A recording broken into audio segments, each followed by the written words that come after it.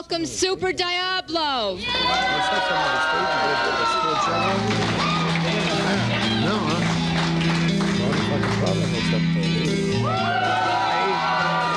Oh, yeah. They got a good presentation. They're on good. Yo, wrestling fans, welcome to Indie Handshake, edición de Lucha Libre. I am your host, Jesus Cruz, and today my guest is a veteran of the pro wrestling scene, one of the first masked wrestlers in the 90s when that 90s indie boom happened in the Bay Area. Super Diablo, how you doing, brother? I'm doing good, man. How you doing? Good, man. Just as good as we can be with this, pandemic, but here we are. How's the family? Family's awesome. We're just worked up with all this California heat. It's just crazy over here. Stuff that's going on up in our state. Yeah, that's true, man. So the first time I met Super Diablo was through Big Time Wrestling. I was doing video production for Big Time Wrestling at their TV studio. And, I saw Super Diablo in action, but never really had an interaction with him until Newark Days. Newark Days was a festival in the city of Newark, California, where they had wrestling, the carnival, they had fun for the family. While I was recording Newark Days, I was recording their matches for Big Time Wrestling. And then afterwards, I was with my friends and some cops rolled on us. They thought we were gang members. I don't know how. I had a Hijo de Santo teacher. But they were just hassling us. They pulled me aside. They were checking me for drugs and all this crap. And then Super Diablo happened to walk by, had my back. I was probably 17 years old at the time. And he talked the officer down and they let me go. Yeah, I remember it real clear to the date, and I would have did nothing. I would definitely wouldn't have walked by. You're one of the boys, and I had your back no matter what. Hey, if it would have came to blows, it would have came to blows. It wouldn't have been my first time, slugging out a police officer. I'm sorry to say that, but it wouldn't have been my first time. But yeah, you weren't doing anything wrong, and you were a good kid, man. And hey, I had your back the whole time. Yeah, I appreciate that, man. To this day, I really appreciate that. So yeah, then we became friends, and we started, doing videos, and he worked some of my shows, but we'll get to that in a second. So let's get to how you discovered pro wrestling, because we had a conversation yesterday that's very interesting of when you were a kid. Back in was it Oakland Coliseum? Yeah, it started actually before that. The thing is when I was born, like I told you, a lot of people don't know I'm completely blind in one eye, and it has a lot to do with the screens and everything else. But I was born with glaucoma in both eyes, and I couldn't see, and it just messed my mom and my dad up pretty bad. And to have a kid like that, you're of Puerto Rican heritage. And it was kind of like a darkness over your whole family at that time when I was born. And so they pretty much split up and walked away, went and had their own families, left me behind. I hate to put it that way, but my grandparents from both sides, Puerto Rico and from here, they're also from Puerto Rico, but they were living in California at the time, came to an agreement to raise me here because I've had probably over 30 eye surgeries. And it was difficult, and my grandparents here just stuck it through and raised me the best they could. And I was raised with, around horses and chickens and all the other stuff, hard work. But on the other hand, a lot of my family was all real gang related, so people really didn't expect anything to come out of me at all. Like they thought I'd be dead by the time I'm 15 years old. But at the time, my grandfather was a hardcore wrestling fanatic. So he would take us to the Cow Palace and watch Big Time Wrestling. And then we even drove up to LA sometimes to go watch some of the Lucha Libre. And I remember seeing Andre the Giant up there for a little while. But he would tell me that my father was a wrestler. It's going to make you laugh. A wrestler called Yolanka. So that's going to be deep with a lot of Lucha Libre fans that are watching this now. They're all going to be Googling Yolanka. But he told me that was my father, and he was a mask wrestler. And I grew up believing that. And so I was focused every week, watching wrestling. And I wanted to see Yolanka, get in there and do his thing. but he disappeared, and my parents were, they were started coming around my life, and I found out real fast that he wasn't my father. But I was amateur wrestling. They got me into amateur wrestling, got me off the streets. And then when I turned 15 years old, well, actually, let's go back. When I was younger, from that, me and my uncle, we didn't really have money. So my uncle, I don't know how he got the connection, but he got it to where we were carrying wrestlers' bags. So we would catch BART over here in the Bay Area, and we would go to the Oakland Coliseum, and they would give us tickets to carry the wrestlers' bags in and to carry them out. And what promotion was this? That was for the AWA. So it was the AWA, was through Vern Gagne, and they would do some things to help out the local kids that really didn't have. And I carried everybody's bag, from Andre the Giant's bag to Hulk Hogan's bag. I think I sent you a photo of the very first program that Hulk Hogan was on the cover of a program, and he signed it for me, and throughout the whole program it's signed by Andre the Giant and everybody else. And I was just a little guy, and they would give me tickets in the second row, and my seat was always like right next to John Madden, the former coach of the Raiders. And the funny thing is, I'm a Cowboy fan. I always have been a Cowboy fan, but him and his wife, they liked me a lot, and they always bought me like a hot dog and a soda at the Coliseum. And they really looked out. They gave back to the community at the time, and that was really, really giving back. Not doing a promo where kids are sitting there with the superstar. No, they really, really gave it back in those days. And I loved it. And that was my early way of getting into it. And then later on, it would lead up to me getting into the ring with Junkyard Dog when WWF started coming to town after. And that was probably one of the last days that I carried a bag or whatever. And WWF came, and Junkyard Dog and Sergeant Slaughter were in the ring at the very end of the night, and they won. And JYD brought a bunch of kids from the crowd, and I was one of them. They grabbed me out of there, and I was a break dancer at the time, and they had me break dance and do the popping and the strutting and everything else in the ring. And you're looking around at a sold-out arena in Oakland, and it was incredible. It was my way of getting into pro wrestling at a young age. Had that taste. That is quite a way to start, So after, you said you did some high school wrestling? Yeah, I did. I amateur wrestled from about the 4th grade up, and then I ended up meeting Alexis Smirnoff and Jerry Monty. He was a local guy, and he was kind of like a higher end jobber, but he was booked a lot. Like, this guy was booked all the time. And Alexis Smirnoff was one of the bigger names for big time wrestling. He was the guy that was main eventing in chain matches and tape fist matches and all that against Pat Patterson at the Cow Palace. And they were selling that place out. It was just really weird, and they didn't have no music. They didn't have no fireworks, no explosions or whatever. It's just that their character and their heat was so larger than life when they walked out, because the moment they came through the curtain, you knew who that character was, and you knew whether to boo him or whether to cheer him. And Alexis Smirnoff was just that Russian villain that just everybody hated. And the very first time I met him, I was scared to death, I'll be honest, even though I was like an amateur wrestler. And but it was so weird seeing that. And they were over, and I knew that I wanted to do that. And as a matter of fact, one night in the Cow Palace, they sent me in the ring to help clean out the ring because the ring was covered in blood. And it was from Bobby the Brain Heenan.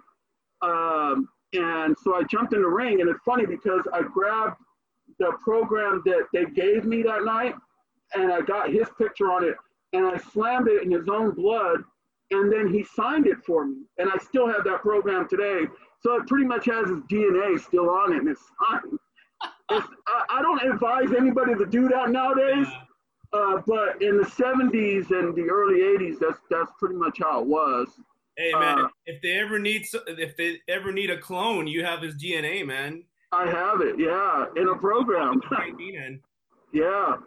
But yeah, it was just one of those things. And then my uncles, the internet, they saw an ad with Smirnoff and Jerry to that there was a wrestling school opening up in Fairway Park in Hayward, California over here. And my uncle went down with my cousin and my other uncle, and they tried out for the school. And, you know, obviously everything's about money. So if you got money, they'll train you. But one of my other uncles, he was just too old and they refused to train him. And they ended up training my uncle, and he wrestled as Danny Garcia.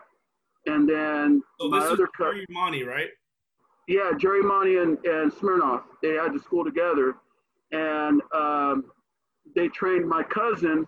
And his name was Julio, and he wrestled as like Ricky Romero for a little while. But I would go to all their trainings because I was so young, and you know, I was 14, 15 years old, probably even 14. So I would go with all of them, even the days that they wouldn't go, because those trainings were just so physical, you know, and they were finding out that wrestling wasn't as fake as everybody thinks it is. You know, the trainings were just brutal, and I would still go and watch. And so one day, Smirnoff said, "Hey, kid, get in the ring and, you know, let's roll you around and all that because you're here all the time, you know, and we could see that you really love wrestling and all that." So they threw me into the ropes, and it was weird because from watching them, I already knew how to hit the ropes. I knew how to take bumps because I would watch and I'd go home and I'd work on it on my own. And so they threw me into the ropes, and they gave me a big backdrop, and I landed on my feet. And right then and there, Smirnoff was at my grandmother's house like the next day or the day after, and said, "How can we get this kid signed? What can we do?" Because the State Athletic Commission had a thing. It was real State Athletic Commission in those days. We're talking 1987. So the school opened in 86, and then I got trained in 87. And the only other young wrestler at that time that was on the shows that I was on was a guy named Louis Spicoli. So we were the same age. So we had the same problem, and it was the State Athletic Commission. They just refused to let us, you know, continue to work in the United States. So we had How old are you again? Sorry. 15 years old. Yeah. So we did that, and I liked Louis Spicoli. He was a cool dude, and we were young, you know. We wanted to go out there and set the best show we could versus a lot of the old timers that were going out there and doing a lot more heat, a lot more of a storyline. And, you know, it seems boring to some nowadays, but at my age now, it makes total sense because you have to have that storyline in a match or there is no match. You could do 150 backflips or 500 high spots or whatever, and people won't remember you, but they'll remember that storyline and that big comeback and that heat where the guy gets the guy in the corner, you know, the good guy got him in the corner finally, and he's getting ready to hit him, and the ref steps in, and then the bad guy reaches in his boot and pulls out like a foreign object and hits him, and now the crowd's really just pissed off. That goes over, to be honest, way more than a shitload of high spots that people don't remember anymore because everybody's doing it. But in those days, they weren't doing it, and it was weird because there was very little locker room matches, I call them, in those days. So when you went through those camps, those like the Smirnoff camp, they would just toss you in the ring, and it wasn't like we're going to do tackle, drop down, hip toss, arm drag. You know, it wasn't none of that. You just got in the ring, and everything was just how professional you were, and you figure out how to hide when you're talking to your opponent or whatever in the ring, whatever you need to do. You figure out how to hide that really fast, where that person in the front row doesn't even know that you're even communicating with your opponent, let alone the referee as well. And we would even communicate with the timekeeper through there at those days. But it's just the difference of the way it is now and the way it is back then. And back then was a big, huge kayfabe compared to now. So now we could kind of get away with talking about it. But back then, it was like you started off, and Smirnoff would come to the back, and he's like, "Hey, this is the way it is. Your match starts. You have to have a good lockup. Your lockup has to be really solid and professional to show that you mean business. And then you might be able to get one spot in right there and then start working towards that middle of the match, towards the big comeback, and then either the screw job finish or the finish is going to happen." And I'll tell you one thing, when you walk through the curtains in those days, in the old days, I'm talking with the old timers, because I have been in the ring at that school with Smirnoff, with Jerry Monty, with Kenji Shibuya, with Ray Stevens, Pepper Gomez. Pepper Gomez managed me and my uncle for a little while, and Woody Farmer. Those were real big dogs. Like, these weren't like small guys. Like, even if Ray Stevens was, 5'8", or Pepper Gomez was 5'6", because I think that I was even taller than Pepper. Those guys were built, and they were the real deal. I mean, if you had something to argue about, they'll slug you out right there, and you ain't gonna walk out the ring, being, not having a lump all over you, or possibly knocked out and left there. Yeah. So that's just the way it is. And you got in the ring, and when you got there, you would just walk into the arena or the place you're at, the convention center, or wrestle at a shitload of armories. You would just walk in, and they would say like your name on there. And I wrestled at the time under Little Rascal. That's what they called me, because I was so young and I was cocky. So Smirnoff sent me out as a bad guy. And he had me wrestling all the local old timers. And I'll tell you, I never ever won a match. It was weird. You go from amateur wrestling, where you're like whooping ass, right? And then you go into pro wrestling, you got to pay your dues. And I never ever won a match for actually a few years. It was just night after night, just jobbing out to all these old timers that were on their last leg. But did you have a mask on your rascal? No, nah. I went without a mask. So, I was going through teen puberty too. So, I had pimples and everything else. And to see some cocky kid out there that's just arguing it up with the fans made it even worse.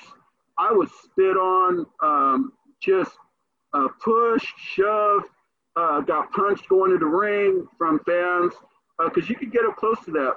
But what I was saying is, what Smirnoff's strategy is he could sit back in the dressing room and not even watch that match, or any promoter in those days, and Roland Alexander would later take on that old Roy Shires mentality, because Roy Shires, from the original Big Time Wrestling, the original owner, would do that. And he'd sit in the back, and instead of watching your match, he would listen to it.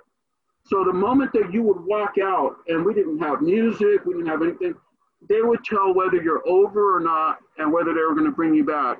And then if you left the fans just booing or really cheering at the end of that match, and during that match, somewhat in that comeback where people are screaming and they're going home and they can't even talk because they've done scream from that comeback so much, they knew that you were something and they were going to bring you back. And those that couldn't get that pop, they sent packing. They sent them walking. So how long were you there with Smirnoff and Jerry Monty, and where did you go afterwards? Did they close down, or did you leave? They closed down probably about, they only had that school open for maybe 3 years, I'd say.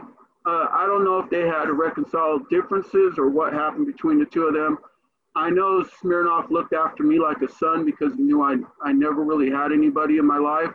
And even one day we were on the road and I had no money, and I had no money to start off like my senior year of high school for school clothes.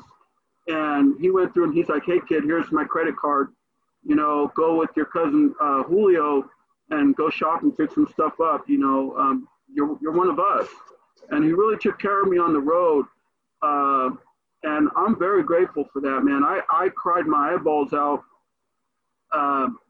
when he passed away. And it was just one of those things, I wish I could have been up there. He was Canadian in real life, and just one of the most vicious villains on screen, but one of the warmest, hardest people you would meet. And Woody Farmer was a lot like that as well. So where did you go after?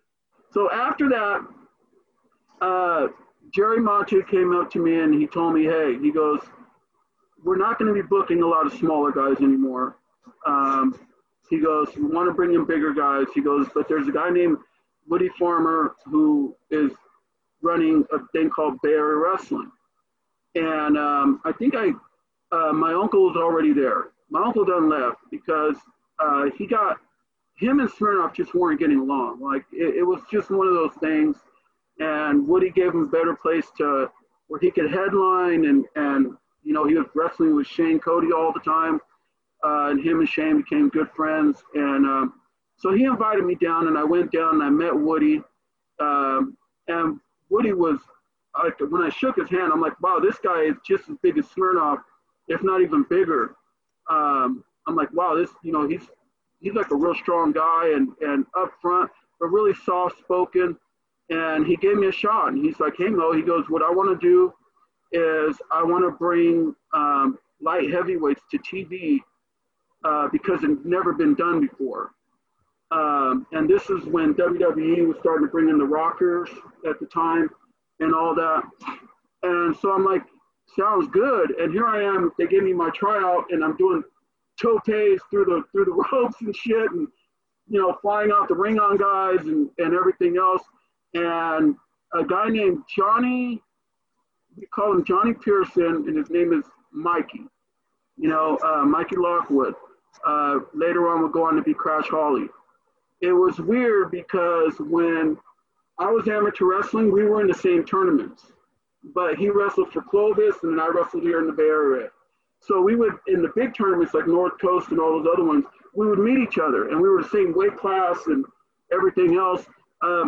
But he was there, and along there was Jason Rogers. Well, Jason Styles now. And so there was another guy there named Tom Franklin, who was from Texas. So there was plenty of smaller guys for me to work with, but my style was a whole lot different than theirs because Woody was the one that was training them versus my style that was a little bit more reckless, a little bit more martial artist. And I wasn't afraid to die in the ring. I'll just leave it at that. And there was no fear whatsoever. I was either balls in or not do it at all. And they found that out real quick. And man, it was weird because we brought it to TV. Let's zoom up a little forward. We brought it to TV, and when we got there, Woody's like, my uncle comes up to me, he goes, we're going to need you to wear this. And I go, what do you mean? I go, you're El Diablo, you know? He goes, no, I wrestle here as Danny Garcia, and he came out with a sombrero and all that. He goes, but here's my old outfit. We want you to put it on. So you're going to wrestle as El Diablo because they're going to job you out, pretty much.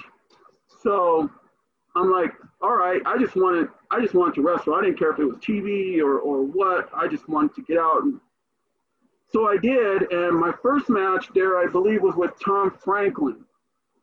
And here I am doing dives out the ring and everything, and it just blew up. And then it was weird because I ended up wrestling Johnny Pearson on Bear Wrestling TV. And some of the stuff that we did in that match, it was nobody's done on WWF or anything at that time. So here we are, we do in the same match, we do the, I pick him up for a pile driver, and then I leaned back, and then he reversed it into a pile driver, and then gave me one. And it was so weird because we were on Pacific Sports Network, Sports Channel at that time. The following week, I don't remember if it was Shawn Michaels or Marty Jannetty, did that same exact move on live TV for the WWF. So I feel like we were being watched, man. And next thing you know, they started having guys come in and they started flying. And it was just one of those things. And I feel that Woody Farmer has a lot to do with his decision to bring light heavyweights to the forefront like how he did in those days. Yeah. Yeah, that's awesome. And I remember I do have footage of you wrestling in Bay Area wrestling, and your mask was more like do you know who Solar? The luchador Yeah. Solar with the like the soul flare, the Oh, soul yeah. flare? So Yeah. how did you end up coming up with the Super Diablo character and the design of the mask you have now? Well, that mask wasn't even the original mask. The original mask that they sent me out with the very first time I got there was just a solid red one, and it had white trim on it, and that was it. And then after that, it turned to an orange one.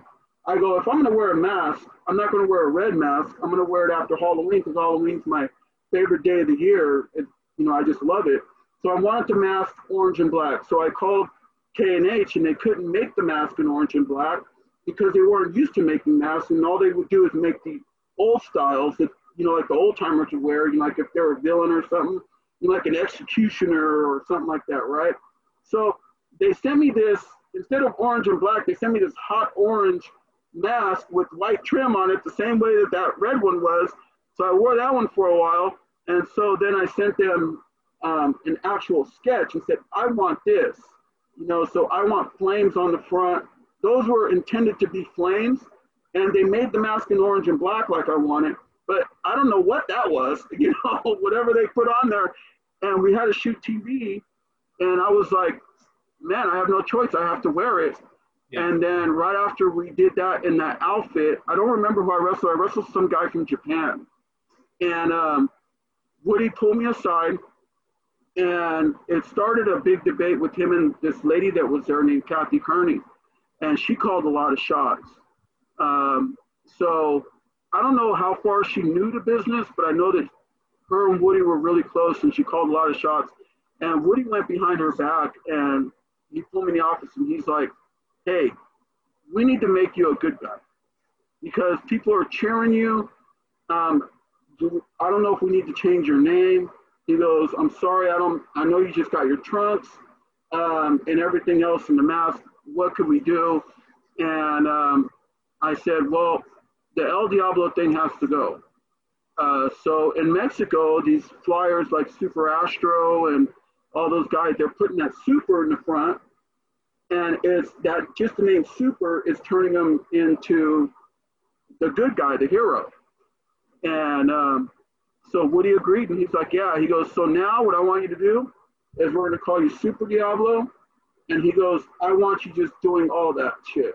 Head scissors, chop kicks, arm drags. I want you to arm drag people a different way. So what I did, instead of arm dragging them the old way, I watched old Ricky Steamboat tapes. And I started arm dragging them like Ricky Steamboat did with the Macho Man, especially in WrestleMania 3. And it stuck. Next thing you know, I'm seeing a lot of all the shows that I'm on. I'm on a lot of shows with the guys from LA, with Louis Spicoli and his crew that he had, and shoot, we're mixing it up. And I started putting martial arts in it because I was a huge Mortal Kombat fan and a huge fan of Bruce Lee. Mm-hmm. So I started throwing some of that in, and then Super Diablo was born. So from Super Diablo, how was it being of Puerto Rican ancestry, being of Puerto Rican descent? How was it taking in what was considered more of a Mexican tradition of lucha libre? How did that feel? Did the luchadors see you a little different because you weren't Mexican, or did you ever have any issue with that? Yeah, I did have one big issue with that. But as far as being the Mexican and Puerto Rican thing, to me, that only flew in boxing, right? Because the Mexicans and Puerto Ricans are always at each other in boxing. But reality-wise, when you're out on the streets and you grew up with all your friends, I'm in a neighborhood where everybody's Mexican. So all my friends are Mexican. Everybody I was around was Mexicans. I was around more Mexicans than I was Puerto Ricans. But they started bringing me out from Mexico.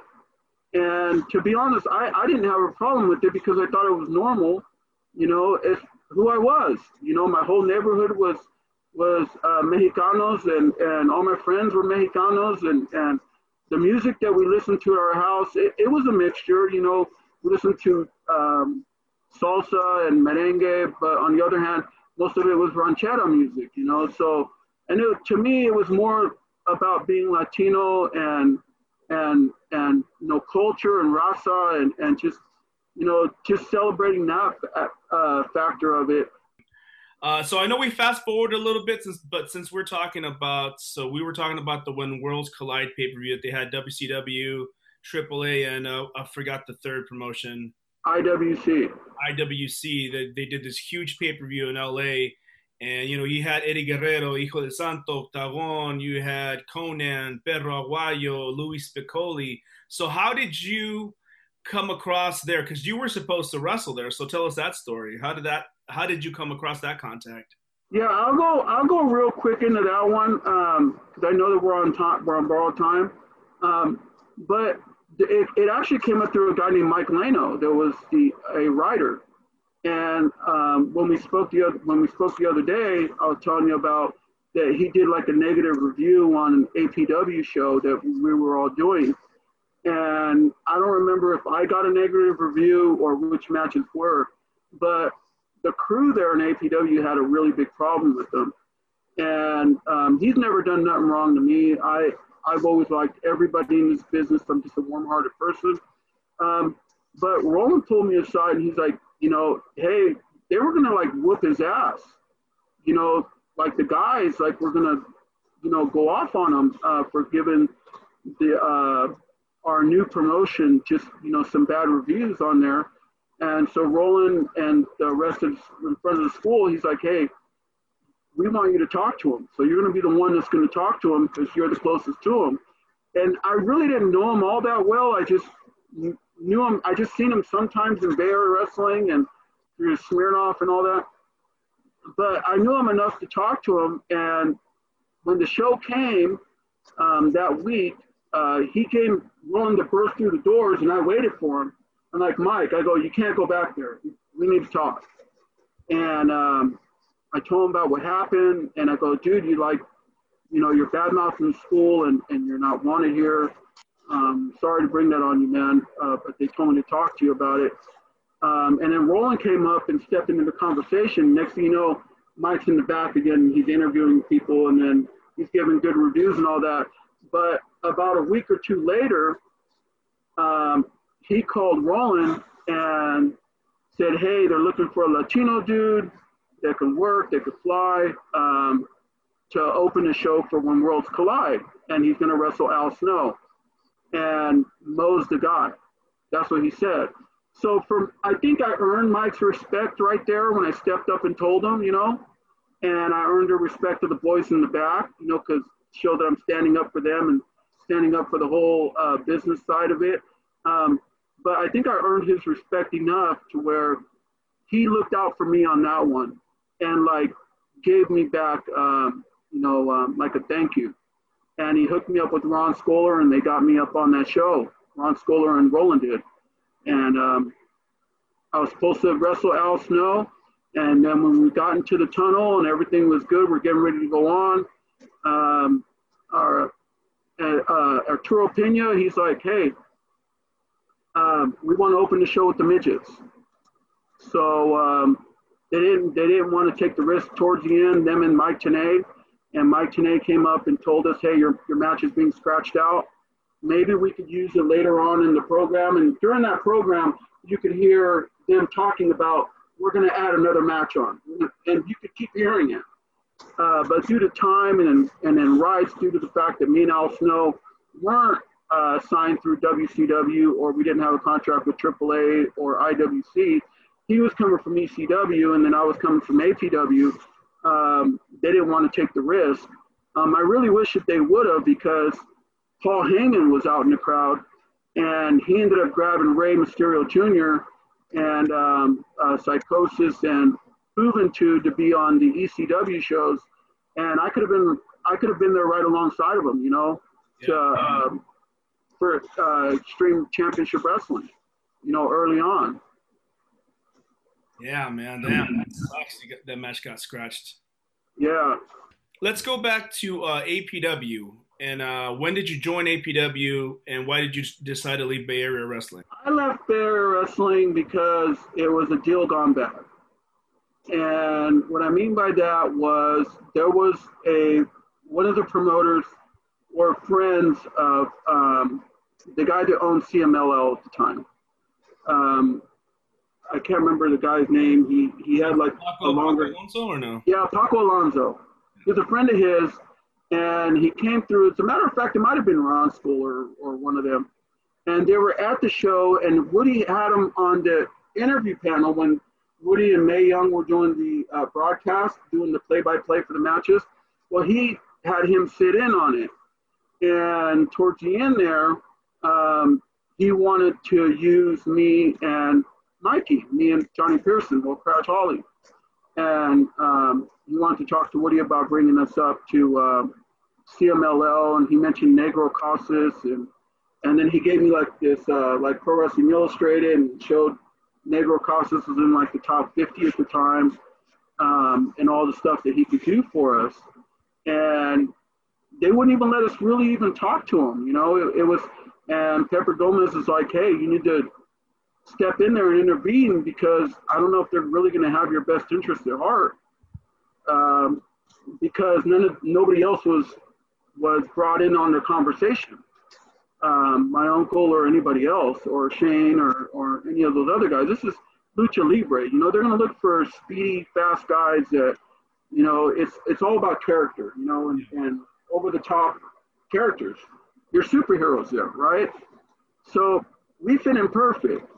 But the unfortunate part was, after their negotiations didn't really work, and it worked against me again, here I am getting left behind again due to the fact of trusting people. I didn't get to go. And so I got really upset, and they started jobbing me out again all the time. I don't know how many times I was jobbing out in Bay Area Wrestling. And don't get me wrong. I absolutely have nothing but love for Woody. And I don't think that a lot of the decisions were on his part. I think they had a lot to do with Kathy Kearney and maybe a few others. And I know that they were putting my uncle over pretty good. Like, he was winning all the time, and he was always main eventing and everything else. But on the opposite side, our matches were getting pops versus a lot of other matches with Crash Holly, and because we were doing something that was never really seen, but yet we were keeping that storyline in there. So both of us, we were like, we're out of here. And I took the first step, and I went and spoke to Roland. And actually, Roland and Ricky Thomas approached me when we were doing a Newark Pavilion show for Bay Area Wrestling. They had, I think, Moolah on there, or one of those on there. And they said, we're opening a school, and we want to do this. And Roland was like, straight up, so come down and check out our school. I went down, there was no ring in there. They had no ring at all. They didn't even have a ring yet. It was just Roland's office and a big old empty space. So I went down there and I spoke to him, and Roland was like, hey, if you join up with us, we got Michael Modest is coming. We got a guy named Samito, and a few other students that are getting ready to start when the ring gets here in our first camp. We'll make you the first champion. And he stuck to his word, because I ended up joining up, and I met Mike before because he filled in for me at some Bay Area Wrestling shows that I got hurt on, and I couldn't work the shows, so he filled in for me. But we started there, and most of the instructions were from Mike. I'll tell you that because, you know, the guy could out-wrestle, you know, he could out-wrestle the wrestling Bible, right? Like, the guy can just wrestle. It's just in his DNA. But on the other hand, I could wrestle too, and I had that high-flying and that martial arts background to it. So we ended up mixing it all up. And that style, that hard Japan, Lucha Libre American style, to me, I feel was born right there in that first camp. Right on, right on. So who else was in the very first APW boot camp? with you? It was Mike. It was me. It was a guy named Mike Diamond, who everybody knew as Max Justice. Robert Thompson, guy named Samito, and then Matt Heisen came a little bit later. And he had this dog that would, every time you hit the ropes, his German Shepherd would try to attack you, right? And then later on, I think in like wave 2, it was like Boom Boom Kamini, Steve Rosano, a few other guys, you know. Yeah, it was going to those camps. What I tell people now is you could go train at somebody's school and have, you know, like go over wrestling stuff. Whereas go to their school and it's a freaking camp. You're gonna leave there and you're gonna know you were in a fight. Everything was based around the way that they train in Japan about the dojos. So that was as close to a dojo as you were gonna find throughout the United States, was at the APW school. And so when the shows first started coming, that's when we got to display everything we worked hard for, and people were just like in awe because they're watching a whole completely different breed of wrestling get born. And if you watch those early APW matches, you'll see that. There wasn't a lot of bullshit in those ones. It was wrestling. So were you a big part of Gym Wars when they had the APW Gym Wars? I did some Gym Wars. That came later on. By that time, I was done doing a lot of shows with Kirk White. I was doing some shows with him, and I was doing a lot of shows still with Woody. Woody was booking shows. So he kept me in mind. Now he's putting me over, which was really cool. Loved him for that. And Kirk White was partnered up with my old trainer Smirnoff. And so they brought me on the very first Big Time Wrestling show. And it was me and Donovan Morgan was under a mask. They called him El Demonio. And so we were kind of like the Demons versus La Migra, the Border Patrol, Mike Modest and Max Justice. And the match was good, and there was a few mishaps in the match because we were supposed to be main eventing, and I think we were just burnt out and tired from, you know, working week after week, and we're working. I don't know where we were going. Some of the towns we were going, I don't even recollect some of the ones from Gilroy to Mendota to, I never even heard of some of these towns like, you know, Merced and all this, and Yuba City and Ukiah, and it was all over Northern California, right? Gold, yeah. Yeah, so you didn't know if you were going to be wrestling in a field, or you didn't know if you were going to be wrestling in a convention center or an armory or a high school or a junior high or an elementary school parking lot. You didn't know. You just knew that there was a show, and to show up and be as professional as you can. Yeah. That's what we did. That's part of the excitement, man, the not knowing where this venue is, what kind of venue it is. You know, just me rolling around with all you guys, recording you guys, same little cities. It's like, okay, now we're in a barn. Oh, now we're in a, you know. Yeah, but you could vouch. Tell me if I'm wrong. You know, I kept it real with everybody that I have been in touch with, including you. Yeah. And I have been, you know, as warm-hearted as I possibly can to everybody that I was around. And I was honest around everybody that I was around. I wasn't the most outspoken person out of the group, but you knew that I was there somewhere, and I was going to have something to say about something to help somebody out. Yeah. And I've always lived by that thing. You know, you treat people to get that right treatment back. But with some of those promoters that were out there, you know, you put your heart on the line. And like I said, I was willing to die in that ring. I didn't have a family in those days. I didn't have a wife and kids. I was willing to lay my life out on the line for this business. And when you get somebody like that, it's a different breed of animal because they're going to do whatever it takes to get to the top. But when you get promoters that are, well, if you're wrestling for me, you can't work for this guy. If you're wrestling for that guy, you can't work for this guy. And then the moment you try to venture out, they get so pissed off, it just ruins the whole relationship because of ego.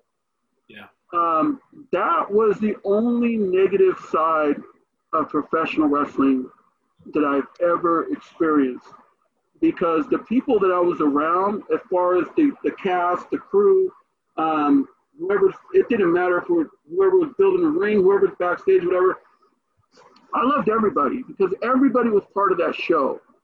And that was the way that it worked. We were all connected. So when Super Diablo walked out, he was the camera crew, he was the ring crew, he was that kid in the front row, he was everybody in there. Because without all that, there's no match, there's no Super Diablo. And you could do that for any promoter. Yeah. But you can't get that crew that as to what we had in those days that was so loyal. And I don't know about the crew. I don't know about how much you guys were getting paid or how those promoters treated you.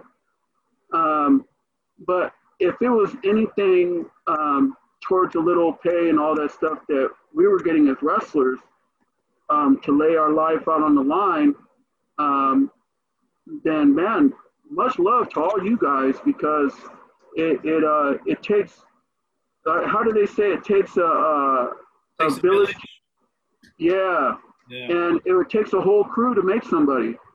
Yeah, no, I mean, it was fun for us, documenting. Well, it was fun at first, we were young, we get older, then we realize like, oh, we're documenting history. Like this is all going to be part of Bay Area wrestling history in general, So that was my mentality. And that's why I'm doing like kind of this stuff now. It's like, man, we got to talk about the legacy that all these guys are leaving, Yeah. So the new batch of wrestlers can watch this and it's like, oh, this is Super Diablo. No Super Diablo is Jason Styles, Chicano Flame, know all these guys, How did the transition to big time wrestling? How was that transition, and why did you decide to go to big time? Well, if I was a rolling guy, regardless if you came to blows or whatever it was, you knew right from wrong. And you knew the training there, you knew something big was going to come out of there. I didn't know what, but I knew something big. These guys weren't playing around. Like, this was a real deal. And like I said, me and Smirnoff have been real close. He was like that father figure to me. And he brought me on, and Smirnoff signed me on that show in the main event without me even knowing. He showed up and dropped off a poster at my house.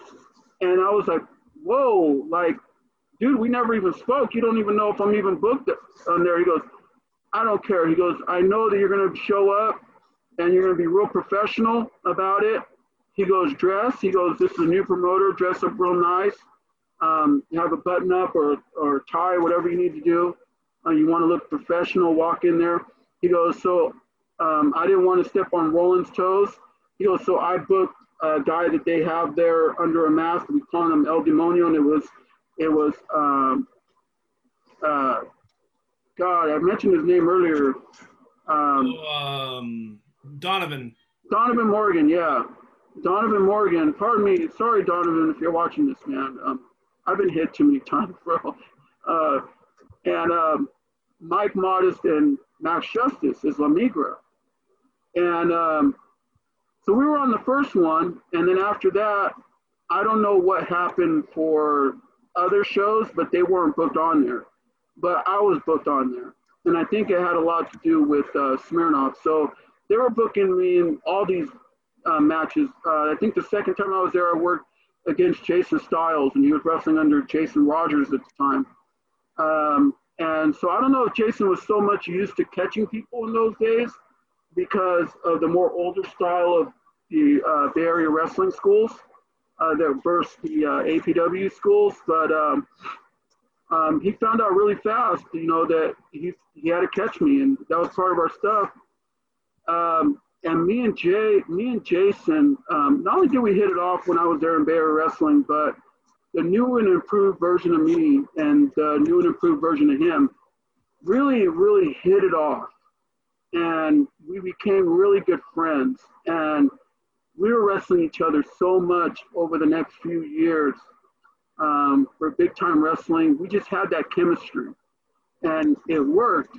And so they kept bringing me back. So then I show back up at the APW school, and everybody's like kind of giving me the cold shoulder, you know, and I'm like, man, this is like, you guys are my boys, right? What's going on here? And Roland's like, he puts me on a Jim War show and against Frank Dalton. And Frank is like hitting me like really hard. You know, I don't know the difference between a shoot and I don't know the difference between getting hit hard, because a lot of my matches have a lot of that in them regardless.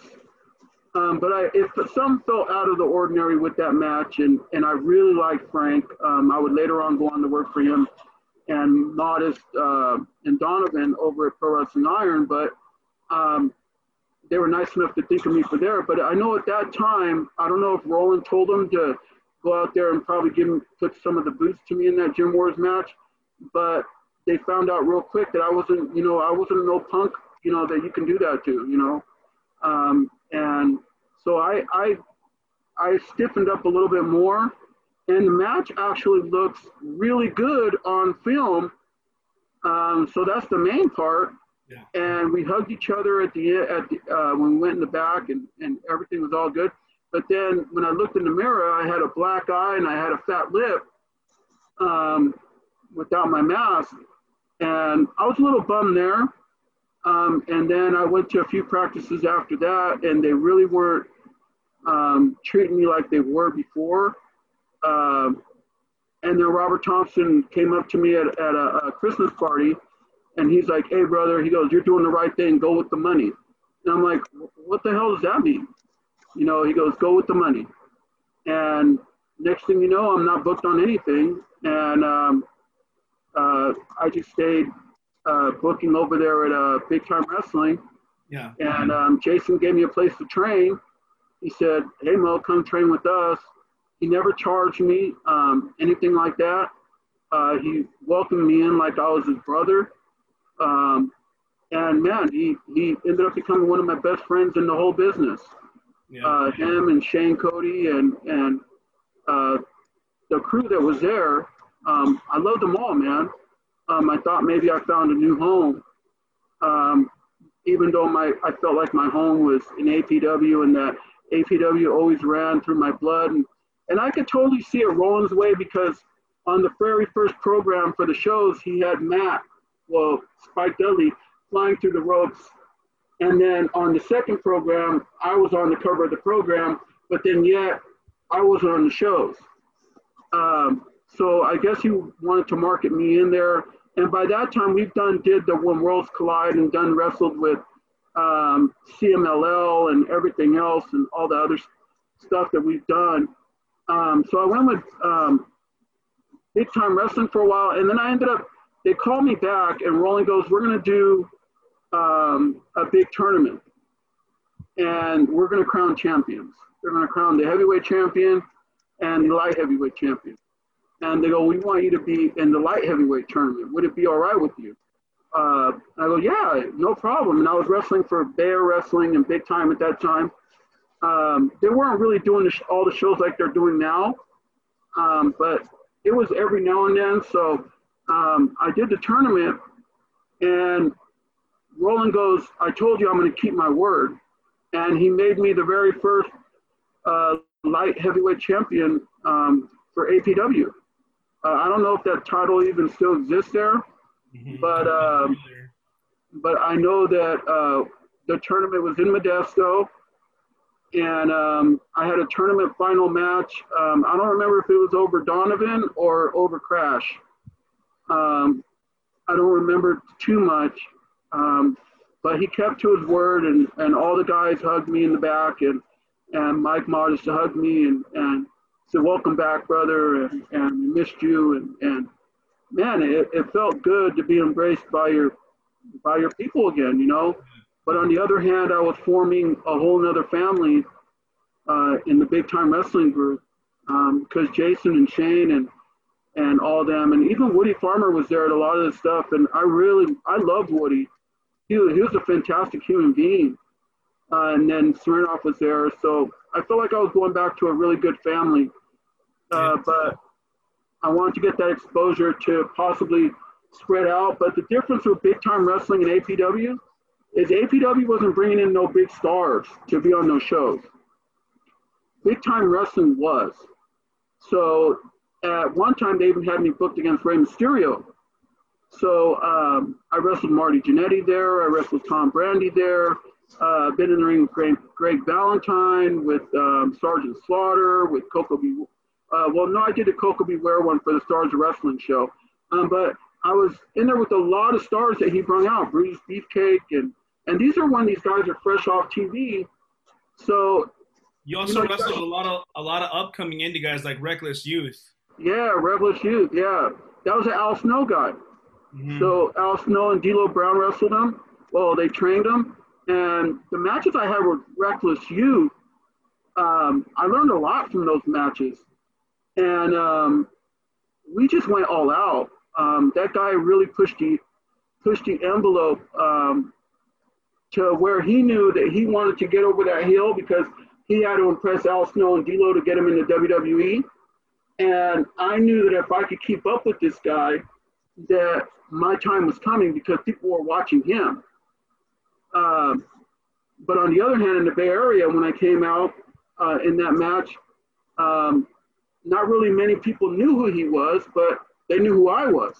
Yeah. So I was over, and I'm like, wow, that's even going to be even better for me to get eyes on me, to get more bookings and possibly a WWE tryout or WCW tryout.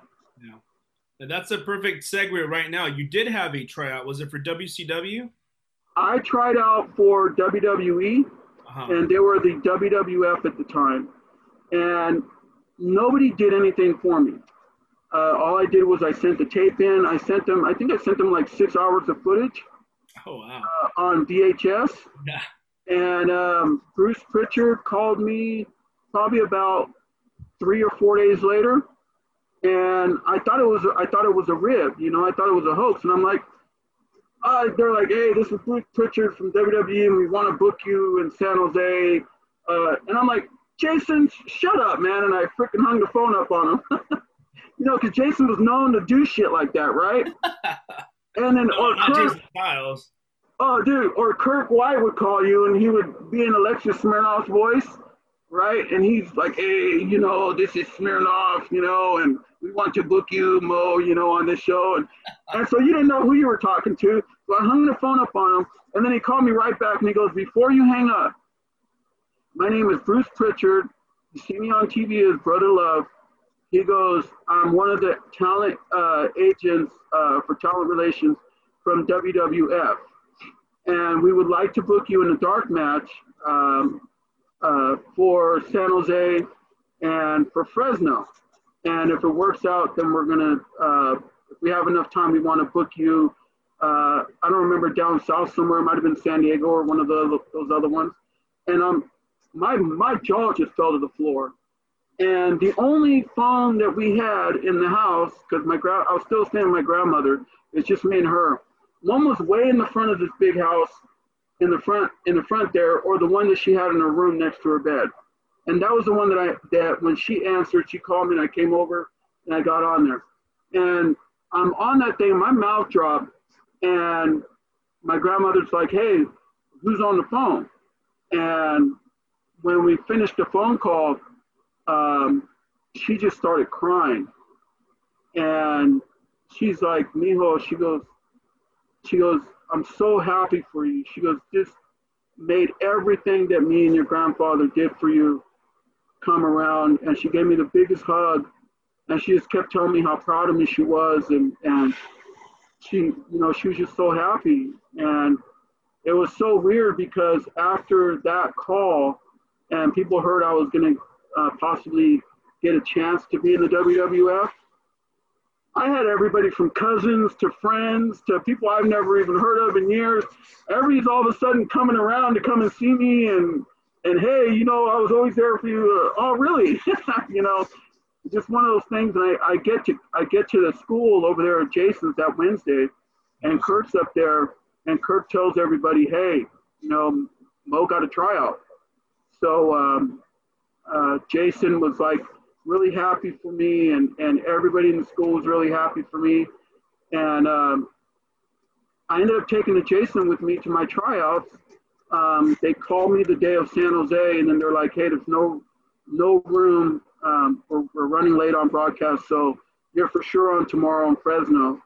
And we shot it to Fresno, and I tried to talk to them. They're like, hey, we got you booked already in this opening match. And I'm like, well, I brought my guy already.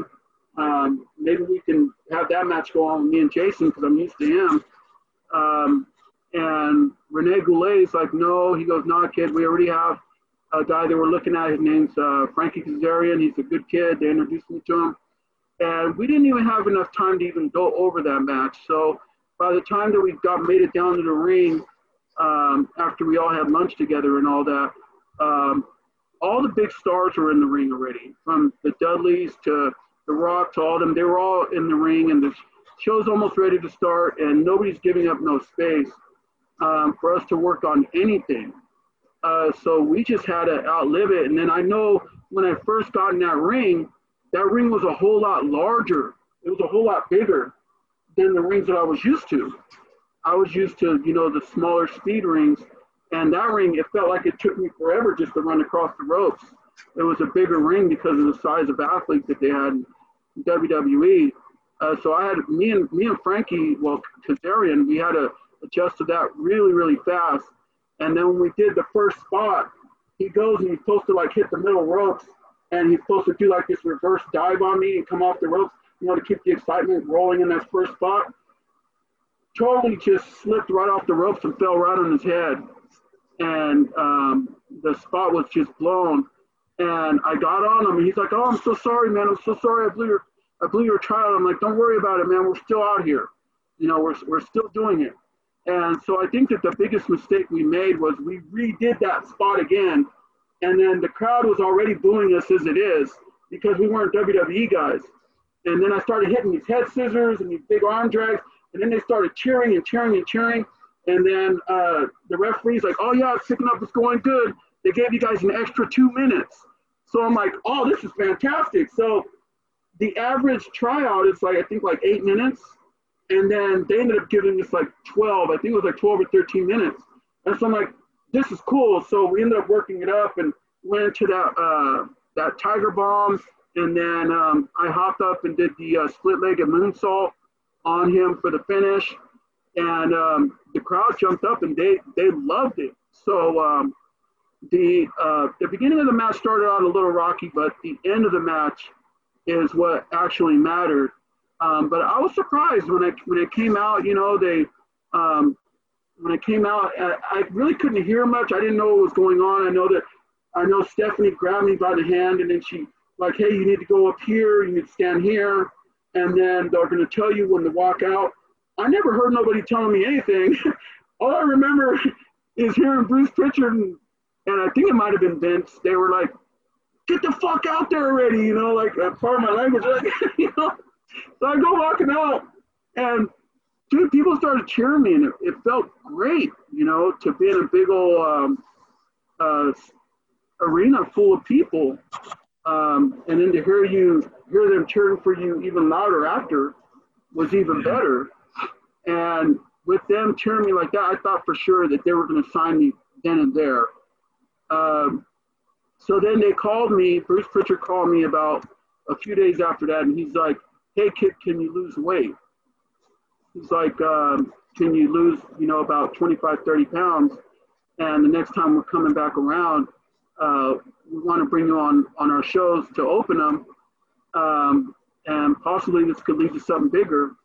And I knew Mae Young at that time, and the small contract that I had to sign at that time, the waiver and shit, it was thick. It wasn't like just signing like one piece of paper. It was like applying for a house, right? So it was like a lot of signatures going on there, and half that stuff I didn't even know what I was even signing, to be honest. And Mae Young's like helping me out with the whole thing. And I remember she just kept asking me about my Uncle Danny, right? She loved my Uncle Danny. I mean, I don't know if she wanted to go out on a date with him or what, but she loved him, man.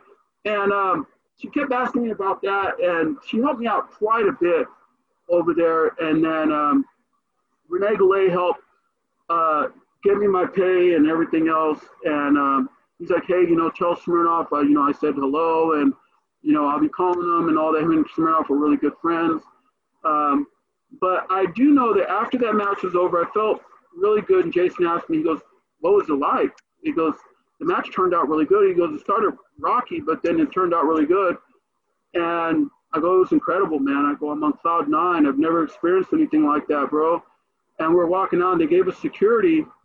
And here's where I always go back to giving back. I'm sorry if I'm taking up a lot of time. But when we were leaving, the security wants to walk you from the arena straight to your car. They don't want nobody near you. They don't want no interaction, no nothing. I made sure that didn't happen, because there was people lined up all outside of that arena waiting just to get any picture, any autograph, anything that they possibly can. So I stopped security, and security's like, what are you doing? And Jason's like, what are you doing, Mo? And I go, I've waited my whole life for this. I go, I was that kid right there, And so I went over there, I reached in my bag, I pulled out a stack of pictures that I had. I never ever leave home without them. I always have them. And I just started signing pictures for everybody that was out there, and started taking pictures with people, all that. And I turn around and security's like this, even though they knew that I wasn't supposed to do that, I did it anyway, regardless.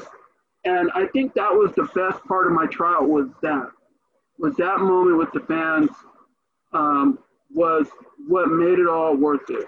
Now, and all this, like your style, it's very high risk, a lot of high risk maneuvers, and you have gotten hurt. And I believe in 2000, you even retired, right? Because I remember there was like a retirement speech, and you were doing more of a commissioner role for Big Time Wrestling.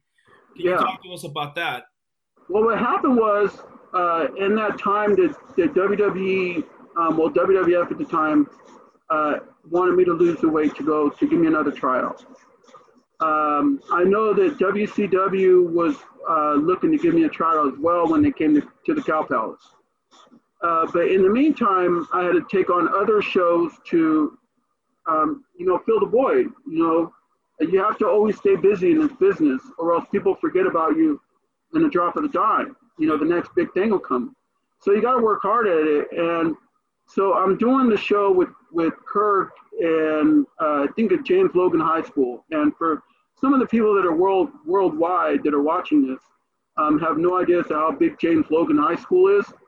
It's the size of a college. It's huge.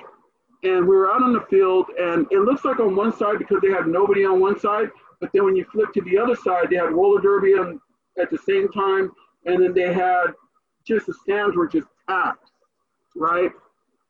So I opened the show there, and it was to the agreement that I thought that I was for sure going to go back to WWF, and I was already done losing my weight and everything.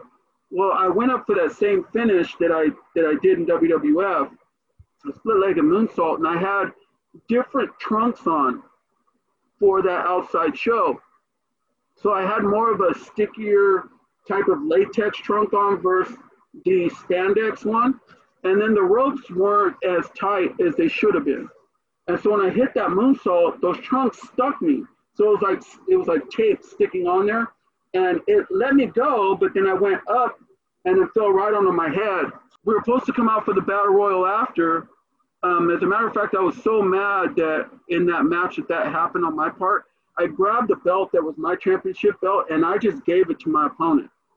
Mm-hmm. I just gave it to him, and I got off the ring. I went to the back, and everybody's coming up to me, and they're like, "Are you okay?" And man, I'm just not feeling good at all. I had the worst pain throughout my head and my neck area. It was so severe. So I told Roland, Kirk White goes, "Hey Mo, you gonna be okay to come out in the battle royal?" They were doing the big battle royal at the end, and I go, "Yeah." And he's like, "No, you're not gonna come out." And I go, "Why?" I go, "No, screw that, dude. This is what I'm here for. You know, I want to get my name out there, and you know me, Kirk." I go, "We've done everything together, man." I go, let me just go out there." So as a favor for me, it felt like that in my heart. He canceled that battle royal for me, just not to be in there and get any more hurt. And I ended up going out to dinner, and Roland and his crew were in the same place where we went to dinner, and I had a seizure at the table when I was waiting for my food. And I had the worst amount of sweat. It started pouring down. I never even got my food. I was severely thirsty. They rushed me to the emergency, and I had fractured C6 and 7 in my neck. So I had a broken neck. And it was over after that. So it took WWF probably about 10 days after that to call me up and just say, "Hey," they didn't, Bruce Pritchard didn't call me. It was Kevin Kelly. He called me up and said, "Hey, we're not going to use you no more, and we're just going to put you in the archives, and good luck to you, kid." And that's it. Damn. Yeah, and for a while there, I know that the people in APW thought that I died. I know that Roland was there when that seizure happened, and he caught me on the way out, and he's like, "You don't look so good," and all that. And I don't know what happened at that camp, but there was a rumor going around that I died, and which was all bullshit. But I was well alive, and then Kirk just kept me on the shows. You know, he kept me as commissioner to do that for a while, and that was a true friend, and I was very happy with that. I can't say anything negative about that.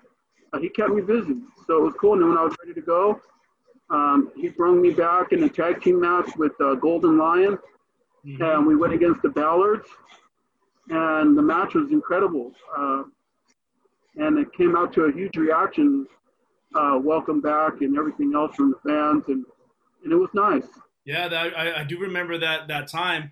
And then, you know, going forward, 2003, I started promoting some shows, and you worked some shows against Joe Applebomber on my shows. And then later on, when Pro Wrestling Iron started, I had brought in this luchador named Roquero del Diablo, and they were looking for a partner for him. So I'm like, "Oh, dude, Super Diablo." So that's when you were contacted by Pro Wrestling Iron. Can you tell us a little bit about your time at Pro Wrestling Iron, and then also reconnecting with Crash Holly, who came in towards the end right before he passed? I like Pro Wrestling Iron, and that was one of those things that got me. I would say that they tried to blackball me from Big Time Wrestling. I don't know for sure if the whole thing about it. I'm sure I'll probably get a phone call after this or whatever, but this is the way that I feel about it. I feel like they, you know, tried to blackball me, and we tried to come to terms to get me to go back at least 2 or 3 times, and it just didn't work out. They weren't even going to budge, weren't going to give me the time of day. I felt like I've never done anything wrong to them. I was always just, I'd show up to the shows, book, do my duty, and leave, you know, and have a fun time and make money together. I thought that's what the whole thing was about, you know, putting asses in the seats and making money together. But they were taking other sources of interest over booking younger talent and not going what makes money. But reality-wise, when Mike Modest called me to do the Pro Wrestling Iron, apparently he contacted Kirk White before and wanted to use more of their talent too, to kind of do a co-thing, because they were Pro Wrestling Iron, when Mike and them left, they left on really bad terms with Roland. So it was bad. It was war. I don't know what happened. I hear a lot of things with a lot of other indie guys that were involved in that thing. I don't know. I can't really mention names because I wasn't there. But I know that it was a big old jab in the heart. And, you know, me and Mike being close friends that we are, He told me somewhat about it, and I'm not really going to get into that part because I'll leave that for his interview. But I will say that him and Donovan called me and Frank Dalton, and they say, hey, we're doing this. We want to use some big time wrestling guys, but Kirk White is saying that you guys aren't available and you guys are always booked, and he's not going to let you guys leave. And so I was like, I didn't know that I was under contract with him. You know, it's not like as if I'm in the WWF and we're not allowed to work for WCW or we're not allowed to work for AAA or whatever, you know. And I'm like, that sounds real weird. And he's like, yeah. He goes, you might want to talk to Kirk. He goes, but we want to use you on this show and we're willing to pay you this. And so I called Kirk after that. I go, hold on, Mike, don't book me yet. I go, just let me talk to Kirk first, you know, and I called him up on the phone. I asked him about it, and he started just yelling at me, you know, cussing me out. And he's like, hey, you know, when you come to the school, and I want to talk to you there. And if I want to job you out, I'm going to job you out and all this. And they only want to give you $25, and which was all, you know, bullshit. You know, I never ever made $25 in Pro Wrestling Iron. It was always a bill up, whether they had a crowd or not. They always paid me. I never ever went without pay there, and it was always paid good. And there was even times where they would even give me my gas and all the other stuff, which is cool. So here I am, and with Pro Wrestling Iron and all that, but Kirk wouldn't even give me the time of day after that. And you know, I could kind of see things his way because of the fact that I was headlining his shows, and it's kind of a slap to the face. But on the other hand, he had to see things my way too. Is I felt like I was stuck in a place that I wasn't going to get to go out and venture anymore. Yeah. And this was my chance to possibly land a contract with Noah Japan through Mitsuharu Misawa and Ogawa, who I would be able to do shows with those guys through Pro Wrestling Iron later on as they got going. But on the other hand, when you look at the team that Pro Wrestling Iron had, they had, you know, I'm not separating the two because everybody's done work for Big Time and everybody's done work for Iron and all that. But you had everybody from Christopher Daniels to Vic Grimes to Bison Smith to just a lot of big hitters, Mitsuharu Misawa, you know, just all those guys, worldwide people on these shows that were used to traveling. And you know how it is in that business. You know, you're only as good as your last match, and people forget about you really fast. And I wanted to make sure that I could get my name out there. And I go, you know, it's time for me to get to that next level. And I thought that would be it. And it didn't work out for me like that because I know I got a lot of news coverage, and I ended up like on the cover of the newspaper and all the other stuff for Pro Wrestling Iron when I crossed over. But I don't know if it was the best idea, but it felt I would do it all over again if I could. I wouldn't change a thing because I got to be around a lot more of my friends, my extended family, because my family was, you know, Jason Styles and Shane and all those, and I still love those guys to death, man. Hopefully they didn't take my departure that hard, which, you know, it feels like it was a big, like as if I lost a lot of friendship when I left. But I don't consider myself leaving. I consider myself forced out.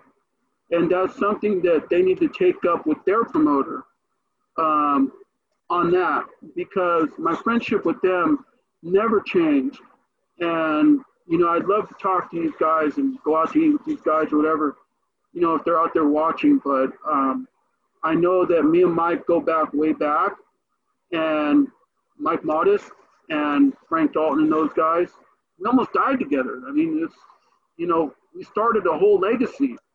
Of course, I'm going to have love for these guys, you know. But on the other hand, you have my longtime friend like Mikey Lockwood, Crash Holly, that I got to spend his final days with him. We were on a show together in Santa Cruz, and I think that was the last time I seen him. alive. He died about a week later, and when I heard the news, I just broke down, and I'm still tearing up right now. Yeah. All I remember is sitting out there in the stands, just me and him talking about, how it all did full circle. And even when I was in WWE, he came over, WWF, he came over with Kurt Angle, and here I am sitting at the table. They were the only ones out of every superstar there that would even sit at the table and have lunch with me, and they did, with me and Jason can vouch for that. Tony Jones was there. Those guys were so down to earth, and if I could thank Kurt Angle to this day for showing me, respect and kindness, I would. And with Mikey Lockwood, I thought maybe he would forget about a lot of us because he was such a big star as Crash Holly, and he never did. He kept it real, and he came and sat with his people, man. And on that final moment when we were in Santa Cruz and we were talking, I was watching my daughter playing with his daughter, and they were the same age, and they were playing around the ring and all that. And Manny Fernandez was out there chasing them around, like the old grandfather. It's like, man, dude, after he died, it was hard. I didn't want to wrestle no more. It was just one of those things, I could see, I'm looking at the little girl running around the ring, and I'm saying, her dad's gone. Do I want my daughter to wake up one day and then I'm not there? So that whole wrestler mentality of, I'm willing just to die in the ring, it left that day. It left after he was gone. Yeah. But in that business, you got to watch it, because you get close to somebody and the next minute they're taken away from you like that. Wrestling is just that kind of business, from Eddie Guerrero to what Benoit did, and it just keeps going and going. Bison Smith, the thing is I knew all those guys.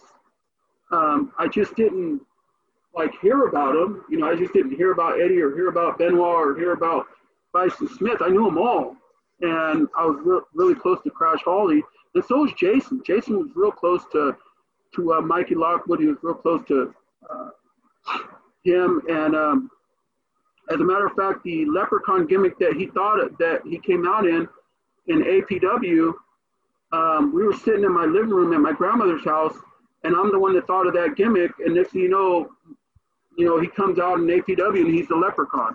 Mm-hmm. And then he tried out in WWE with it, and then they kept him. And they gave him his contract, and he became Crash Holly. So that goes to show you how close we were, Yeah. And just to wind down, our last question is, do you have any regrets from the business, and what are your future plans? I would love to be able to get one last run and just to say goodbye to everybody. The only regret that I've ever had in this business was the fact that I always wanted to wrestle a guy named Jushin Liger. And as you could tell, a lot of my mask is patterned after his.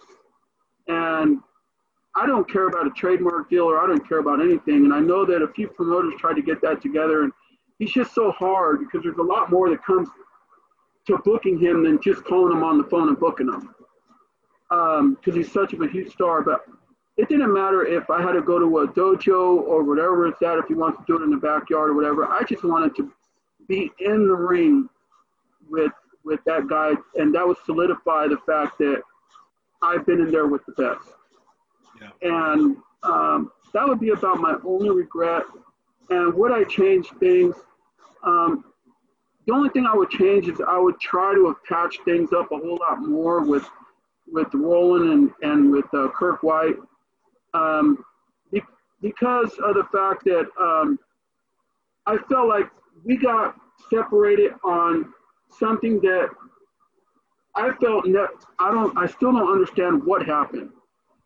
I think it was just an act of they felt like I was maybe backstabbing them for wanting to venture out and do more. If that's what they think, much apologies for that. I know that Roland wanted to bring me back to APW, and I even showed up at his school when he told me to, and I didn't have much time to sit around and wait for him. So we scheduled another date to do it because he wanted to bring me back to get another run with APW, and then he would end up dying. And I would love to sit down and just, even if I'm not booked or whatever, just to see what's up with Kirk White and see, just to venture out, because I know that my daughter wants to get into pro wrestling now, and it's always good to have friends in this business. But I don't want her to get shot down, and just ruin it for her, as far as that's about it. And as far as thanking anybody, I just want to get out and thank all my friends, man. Thank you, Jesus, for thinking of me for this interview. Thank you, Jason Sal, for being a good friend to me and giving me a place to train, being a good pal. Thank you, Shane, for being that older brother that I've never had. Shane Cody and his dad, they know a lot about my life. Thank you to Mike Modest and Max Marquez. Max, Max is my boy, man. I love Max, referee, and thank you to all those guys for being there, being my friends throughout this whole thing and thinking of me. And I want to put out Stars of Wrestling too with Icebox and Tony Fury. My wife still talks to Tony Fury's wife, and Icebox still keeps in touch with my family. And when things got at the absolute worst for me, I will give a big shout out to Icebox for thinking of me, because he thought of me. Never once did he ever hold back on pay. One night I left the show early because I just wasn't feeling good after my match was done. And I know that's disrespectful to a lot of other matches I wanted to watch, but I left early. And he showed up at my house the next day and still paid me. So thank you to those guys that looked after me. Much appreciated. And for those that I forgot about, to mention here, I'm so sorry. Thank you, Ron Head and J.R. Benson. These guys, and I gotta thank Mike Leno. Mike helped me out, and he tried, and I was honest with him. He was honest with me. Just all that, from announcers to referees, everybody I've ever been in the ring with. Thank you guys for giving me that time of your life to showcase my life and to dictate the way that my life was going to go and help build this character. Thank you guys all, everybody. And hopefully I can get out there and be able to say goodbye. And, I know you did the interview with Wildstorm. I want to thank Wildstorm for the matches that we had. Some of those matches were so completely insane. You got the footage. Actually, right before we went on, I watched your match with Wildstorm at the Pavilion. It was a hardcore match. Yeah. And that's the one where he didn't go through the table, and I kept trying to throw him through the table. Yep. Yeah. Some of those matches, I wrestled them more than just that time. Yeah. We wrestled a lot of places. And some of those matches were so incredible. I want to thank him for that too. I know that I've walked down that aisle. I know I've gotten those ropes. I've done what I wanted to do in life. And when people told me that I'll never ever amount to nothing, I may not have ever been that superstar that I was hoping to be, but I got a taste of it. I got to meet as many as people as possible, some of the greatest performers in wrestling of all time, and some of the most unique and most honest and beautiful people you'll ever meet in my life, that make me who I am. And so that has a lot to do with who I am at home, with my kids, as a friend. It has to do with as a husband. it made me a better person. The wrestling business did, and I thank everything for it. So yeah, it's just, thank you so much, man, for giving me this opportunity to be on your show.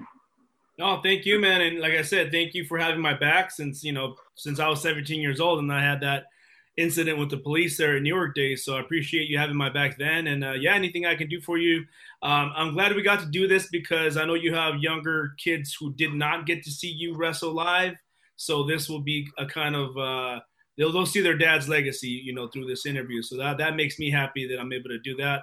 Thanks again, Super Diablo. Thank you, everybody, for watching Indie Handshake. I've been Jesus Cruz with Super Diablo. We'll catch you next time.